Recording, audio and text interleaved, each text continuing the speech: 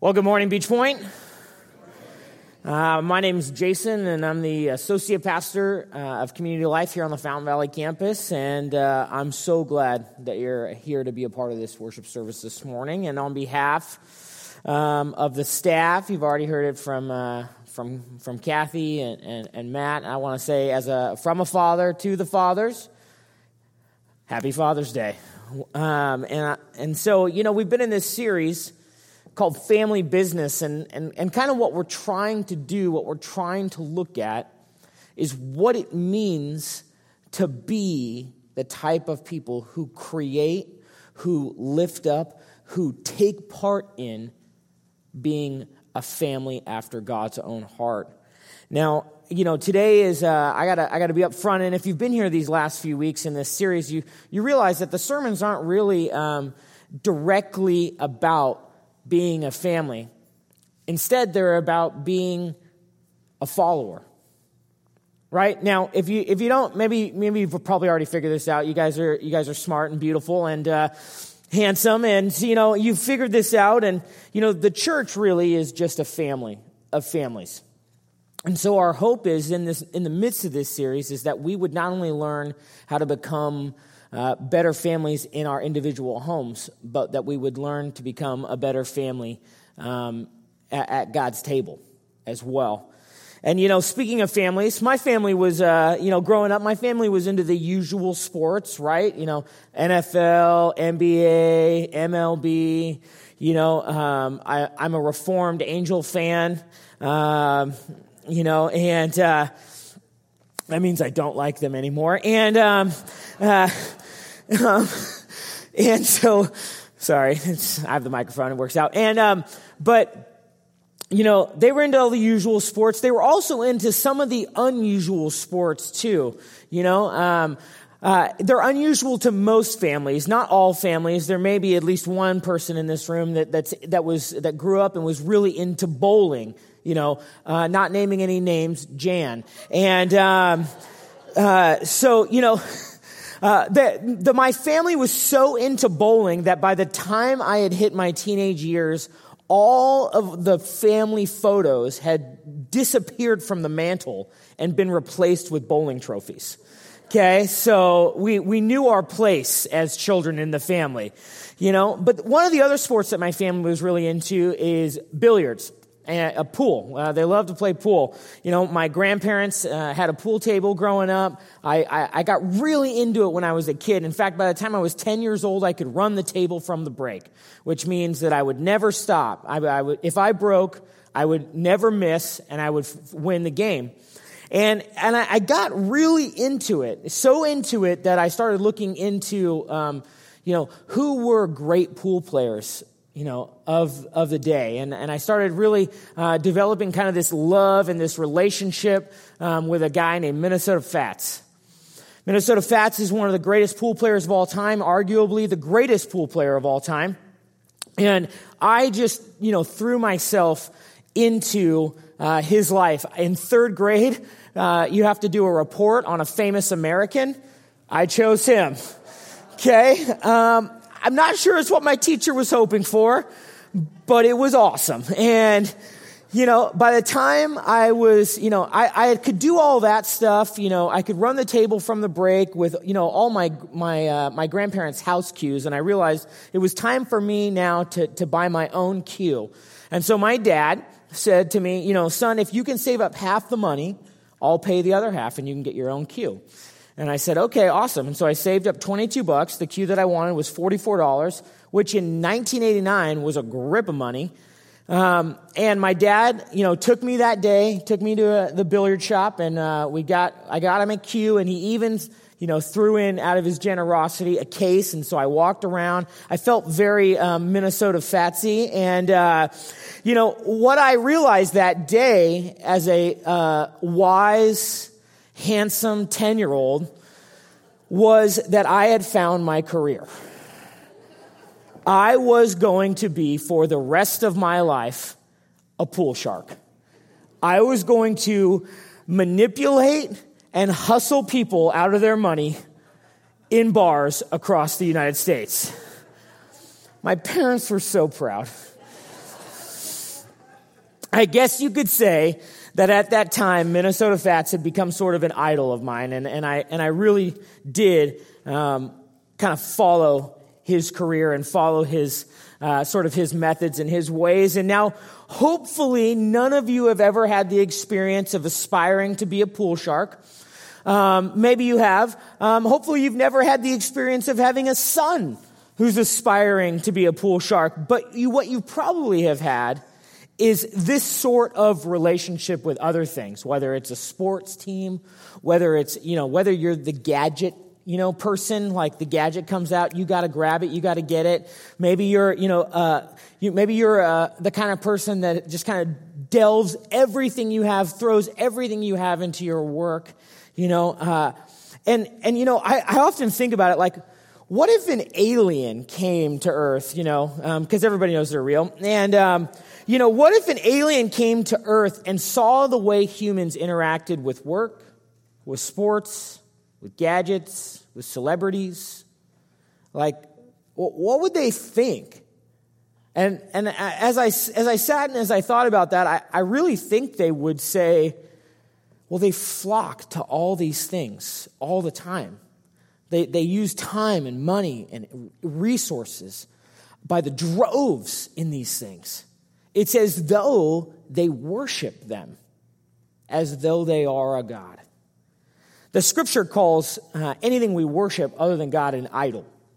And an idol is just a fancy word from scripture that means anything we pour our time, our money, our energy, and anything we put our trust in other than God.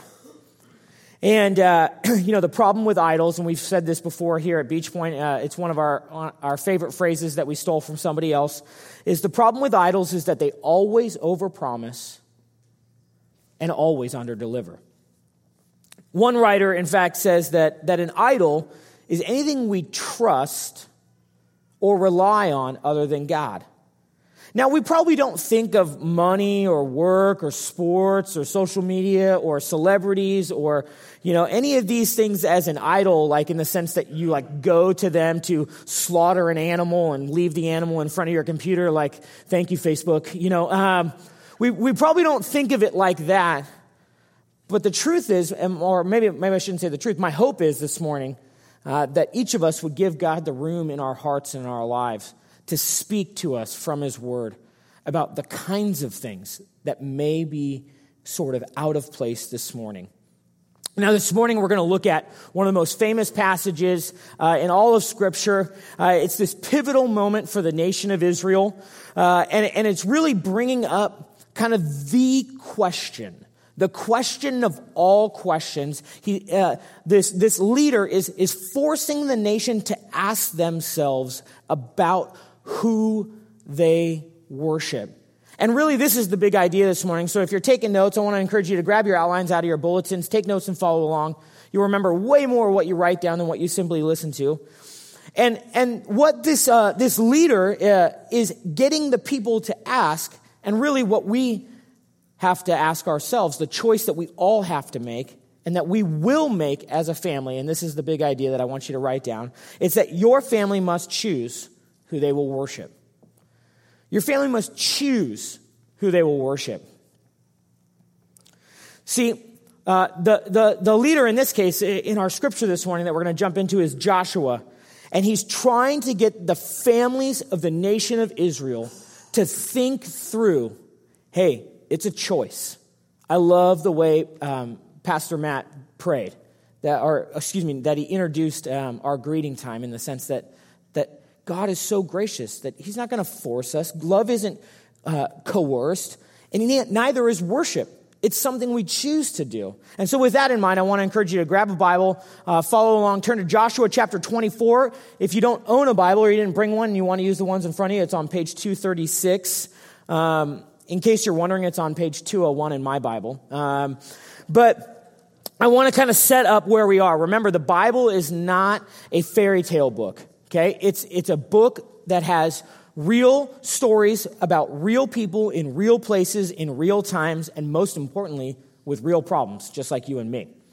And the problem that we're being confronted with this morning is Joshua is at the end of his career. This is kind of his closing argument to the nation of Israel, if you will. And so he gathers all the people. And they begin to do something called a covenant renewal ceremony. We can think of it kind of like when a married couple chooses to renew their vows.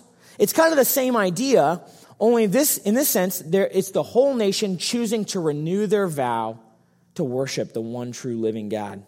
And so with that in mind, I want to encourage you to begin with me in verse 1. It says, "Then Joshua assembled all the tribes of Israel at Shechem. He summoned the elders, the leaders, judges, and officials of Israel, and they presented themselves before God. Joshua said to all the people, 'This is what the Lord, the God of Israel, says. Long ago your forefathers, including Terah, the father of Abraham and Nahor, lived beyond the river and worshipped other gods. But I took your father Abraham from the land beyond the river and led him through Canaan and gave him many descendants. I gave him Isaac, and to Isaac I gave Jacob and Esau. I assigned the hill country of Seir to Esau, but Jacob and his sons went down to Egypt. Then I sent Moses and Aaron, and I afflicted the Egyptians by what I did there, and I brought you out. When I brought your fathers out of Egypt, you came to the sea, and the Egyptians pursued them with chariots and horsemen as far as the Red Sea. But they cried to the Lord for help, and he put darkness between you and the Egyptians. He brought the sea over them and covered them. You saw with your own eyes what I did to the Egyptians. Then you lived in the desert for a long time.'" No, that's an understatement if you know the story. I brought you to the land of the Amorites who lived east of the Jordan. They fought against you, but I gave them into your hands. I destroyed them from before you, and you took possession of their land. When Balak, son of Zippor, the king of Moab, prepared to fight against Israel, he sent for Balaam, son of Beor, to put a curse on you. But I would not listen to Balaam, so he blessed you again and again, and I delivered you out of his hand. Then you crossed the Jordan and came to Jericho. The citizens of Jericho fought against you, as did also the Amorites, Perizzites, Canaanites, Hittites, Girgashites, Hivites, and Jebusites. You're welcome. But I gave them into your hands. I sent the hornet ahead of you, which drove them out before you, also the 2 Amorite kings. You did not do it with your own sword and bow. So I gave you a land on which you did not toil, and cities you did not build. And you live in them and eat from vineyards and olive groves that you did not plant. Now fear the Lord and serve him with all faithfulness. Throw away the gods your forefathers worshipped beyond the river and in Egypt, and serve the Lord.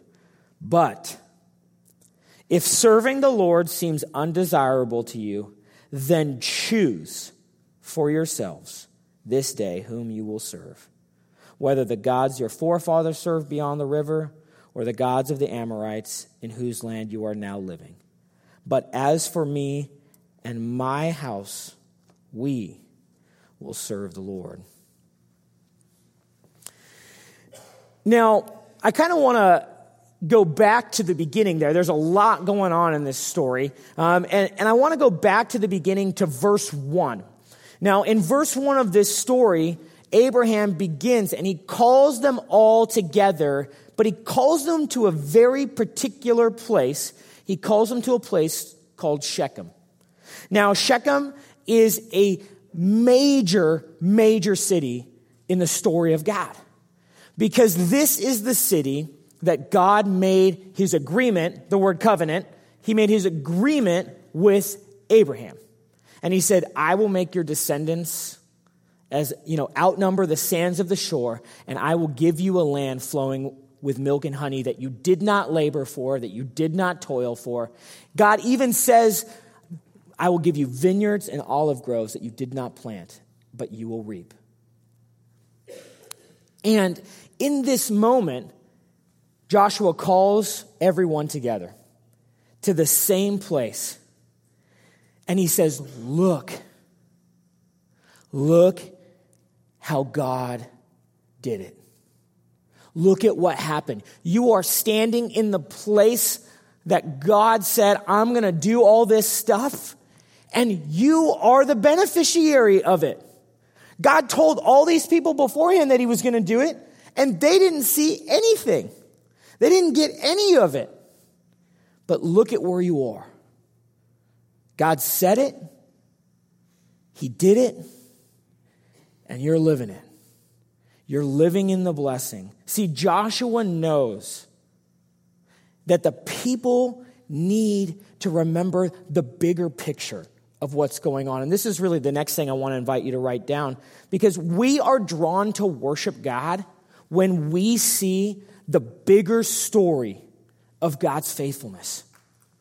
We are drawn to worship God when we see the bigger story of God's faithfulness. For me, this is really timely and really simple. I love it when God does this in my life, when he like has me teach in all these weird different places, and then somehow, some way, he just like brings it all together. This last week, I got to share some of my story at Celebrate Recovery, and it was just a wonderful time. But what the story forced me to do was it forced me to think about my life. It forced me to think about what had happened. And, you know, there's so much stuff that I could say, so much trauma, so much difficulty, so much strife. But as I began to write down all these things, see, maybe you're like me. You didn't grow up in church. I didn't grow up in church.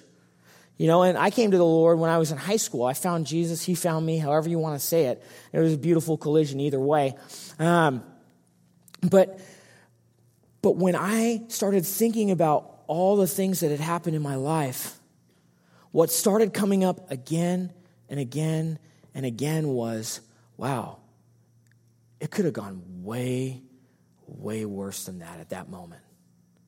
This could have happened, and I could have made this one choice, and it would have destroyed the rest of my life. I could have done this, but instead I did that. And I start to think about this. This is even before I know God. This is even before I know Jesus. And God is weaving his story into mine. As I wrote, I just saw moment after moment after moment of a simple truth: God's faithfulness. See, think about your story for a second.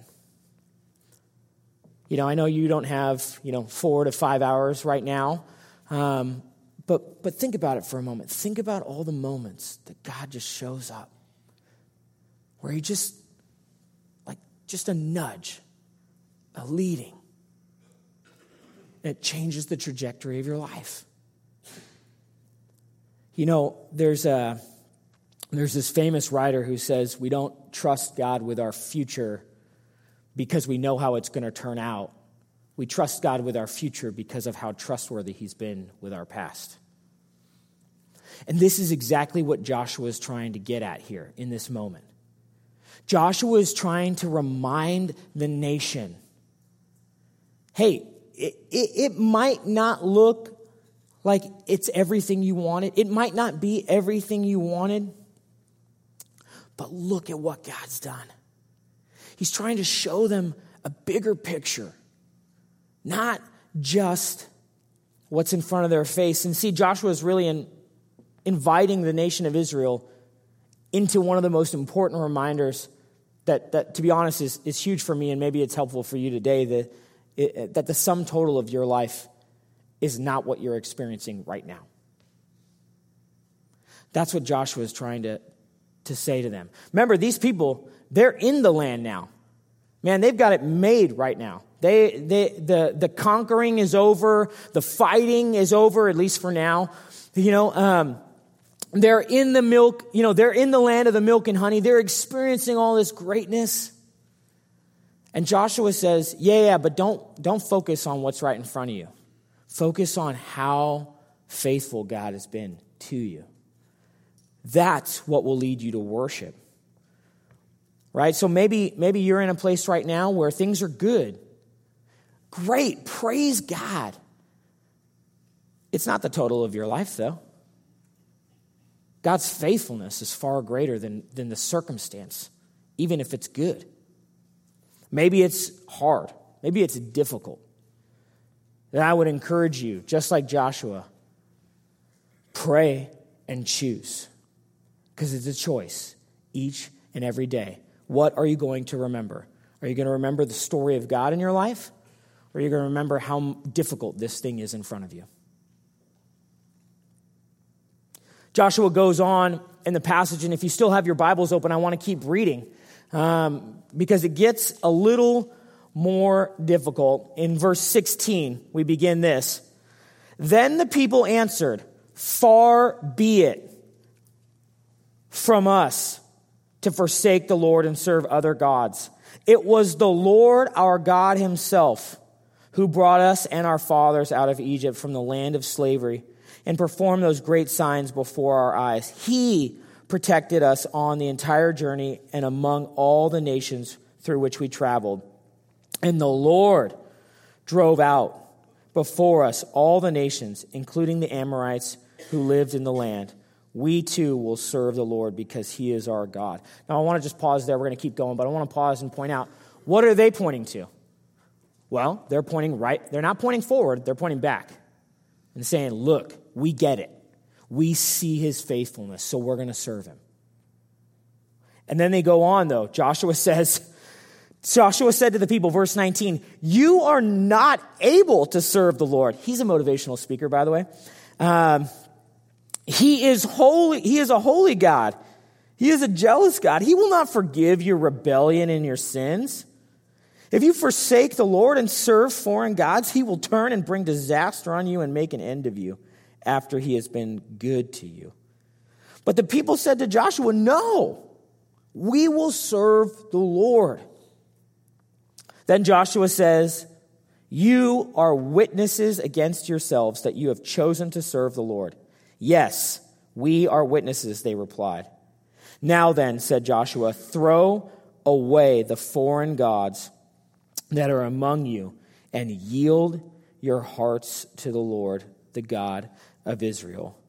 And the people said to Joshua, "We will serve the Lord our God and obey him." See, in the midst of their response, we can even see how they're getting this idea that Joshua is trying to instill in them. Look at what God's done. Look at what God's done. Look at what God's done. But there's also another layer of the story. Don't just look at what God's done. Look at who God is. And that's the next thing I want to encourage you to write down. We are drawn to worship God when we see God as he is. We are drawn to worship God when we see God as he is. Not as we want him to be. Not as we make him out to be. But as he is. Right? What does Joshua say? Joshua says, "You are not able." Right? It's really not the rally cry you want to hear. But it's still the truth. He says, you can't do it. I mean, this is hundreds and hundreds of years before Jesus, but already Joshua knows, look, apart from the goodness and graciousness of God, you're not going to be able to do it. God's so holy. He's so perfect. He's so whole in opposition to all the ways we are broken. He's so perfect in opposition to all the ways that we are flawed. We're not going to be able to do that life on our own. And he knows through experience, right? If you know the story, he's seen the people time and time again. No. We're going to do it. We're going to worship God. And then they build a statue and worship something else. They worship an idol. Joshua knows that the people will seek to do this on their own terms, using their own methods. And Joshua says, you are not able. You don't understand. You are trying to do it by yourself. See, he understands that there's going to be a disconnect between what they say, what they want to do, and what they actually do. Right? It's a sign for them. He says, you will be witnesses against yourself. And they say, yes, we're going to be witnesses. But witnesses of what? How incapable they are of serving God on their own. See, because when we see God for who he is, right, we have the luxury of hundreds of years later, the scriptures begin to teach us that it's God and his graciousness that enables us to serve him, right? Paul says it this way, that it's by grace we've been saved, not by works, so that we can't boast. We can't stand up here and say, I will choose every morning for the rest of my life on my own to worship God, to serve him, to live for him, to obey him, and I will be 100% successful. I mean, we can say that, and then 4 seconds later, we will break that promise. See, Paul understood this, and he writes it he writes it later, and I think this is what Joshua is really getting at when he says, Christ's love compels us to serve him.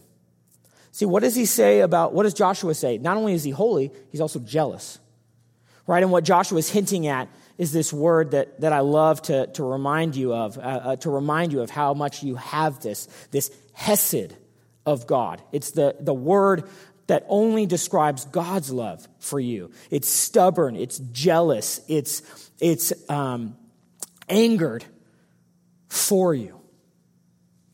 It's the kind of love that never gives up. It's the kind of love that never walks away. It's the kind of love that doesn't take into account the other person, the other actions, but only its own affection. And Joshua is saying, this is the kind of God you have. You've got to understand, he does not share your heart with others well. Not because he wants to control you, but because he loves you. Right? Even Paul later says it's his kindness that leads us to repentance. Not our shame and our guilt, but God's kindness. See, we're drawn to worship the one true living God when we can remember how faithful God has been in our lives, and when we see him as he is. I mean, I don't know about you, but when people tell me that God's for me, I agree with it. I mean, I'm a pastor. Like, I study the scriptures partially for a living. I understand that that's what the scripture teaches me, but some days I wake up and I just feel like God's just against me. Like everything I try to do just doesn't work out. You know, I get told all the time that he loves me, but when I've just sinned in that way that I do, and I just can't seem to not, I don't feel that truth, right? Like we saw in the video. I get told, you know, at least 1,000 times a year that God's with me. But sometimes I just feel very alone and very isolated. I get told that God fights for me, but I feel like I'm in the 12th round with Muhammad Ali, and no one's tagging in. The battle just keeps seeming to go on and on.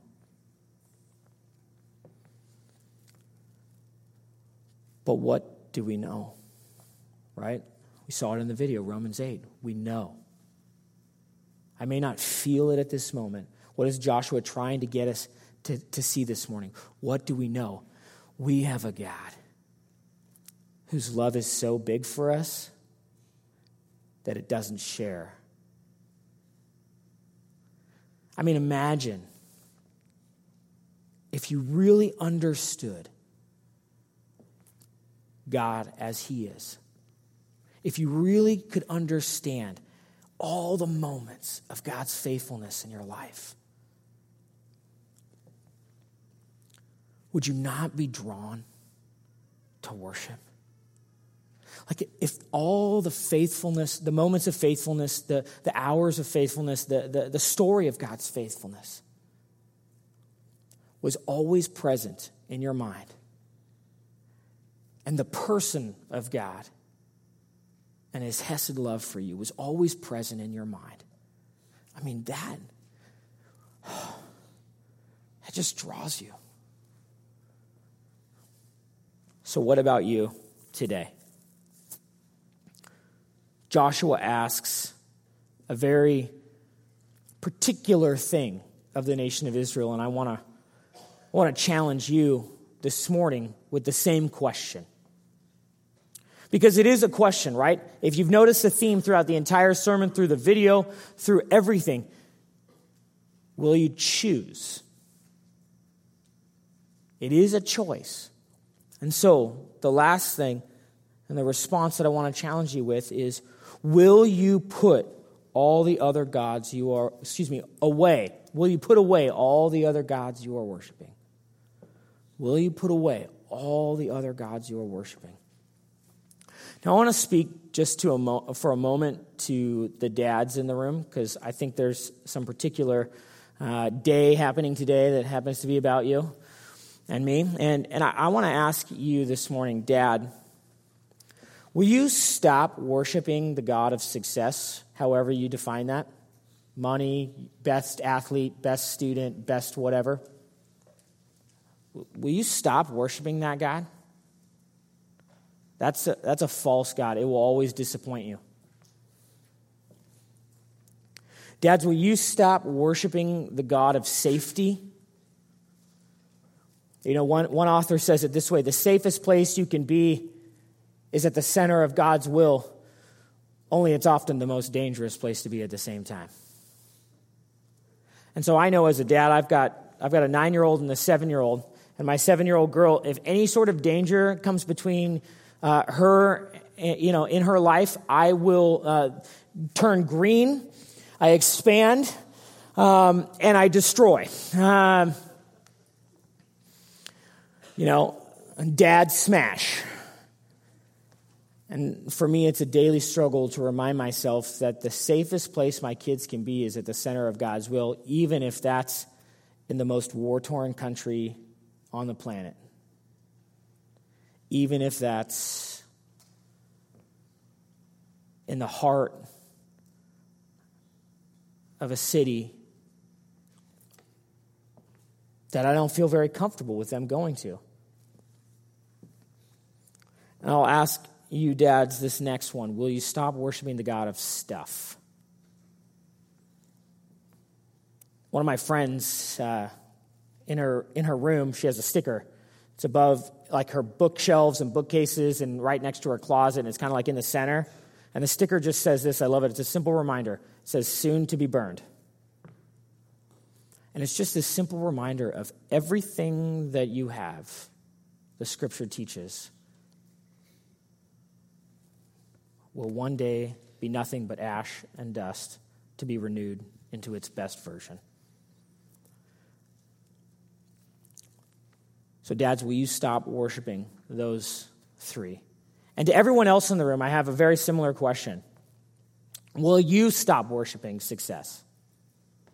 Will you stop worshiping safety? And will you stop worshiping stuff? Will you put all those away, throw those away, and instead choose to worship the one true living God no matter where he leads you, no matter what it costs you? This is the question for today. Think of the kind of legacy that we could leave if all we decided was we woke up every day and said, this day, me and my house, we're going to worship the one true living God. And that's it. That's it. And so I want to ask you to pray and to reflect and to ask God, God, remind me of your faithfulness. God, help me see you as you are. And God, bring to mind the idols that are in the way. And God, give me the strength, like the people that day, to throw them aside. Today and every day. God, we come to you now and we simply ask for you to be you. That's it. God, we know that who we need is not us, our strength, our methods. We know that who we need is you. And so as we reflect and we pray in the quietness of our own hearts now, God, would you show us those things that are in the way and give us the strength to cast them aside.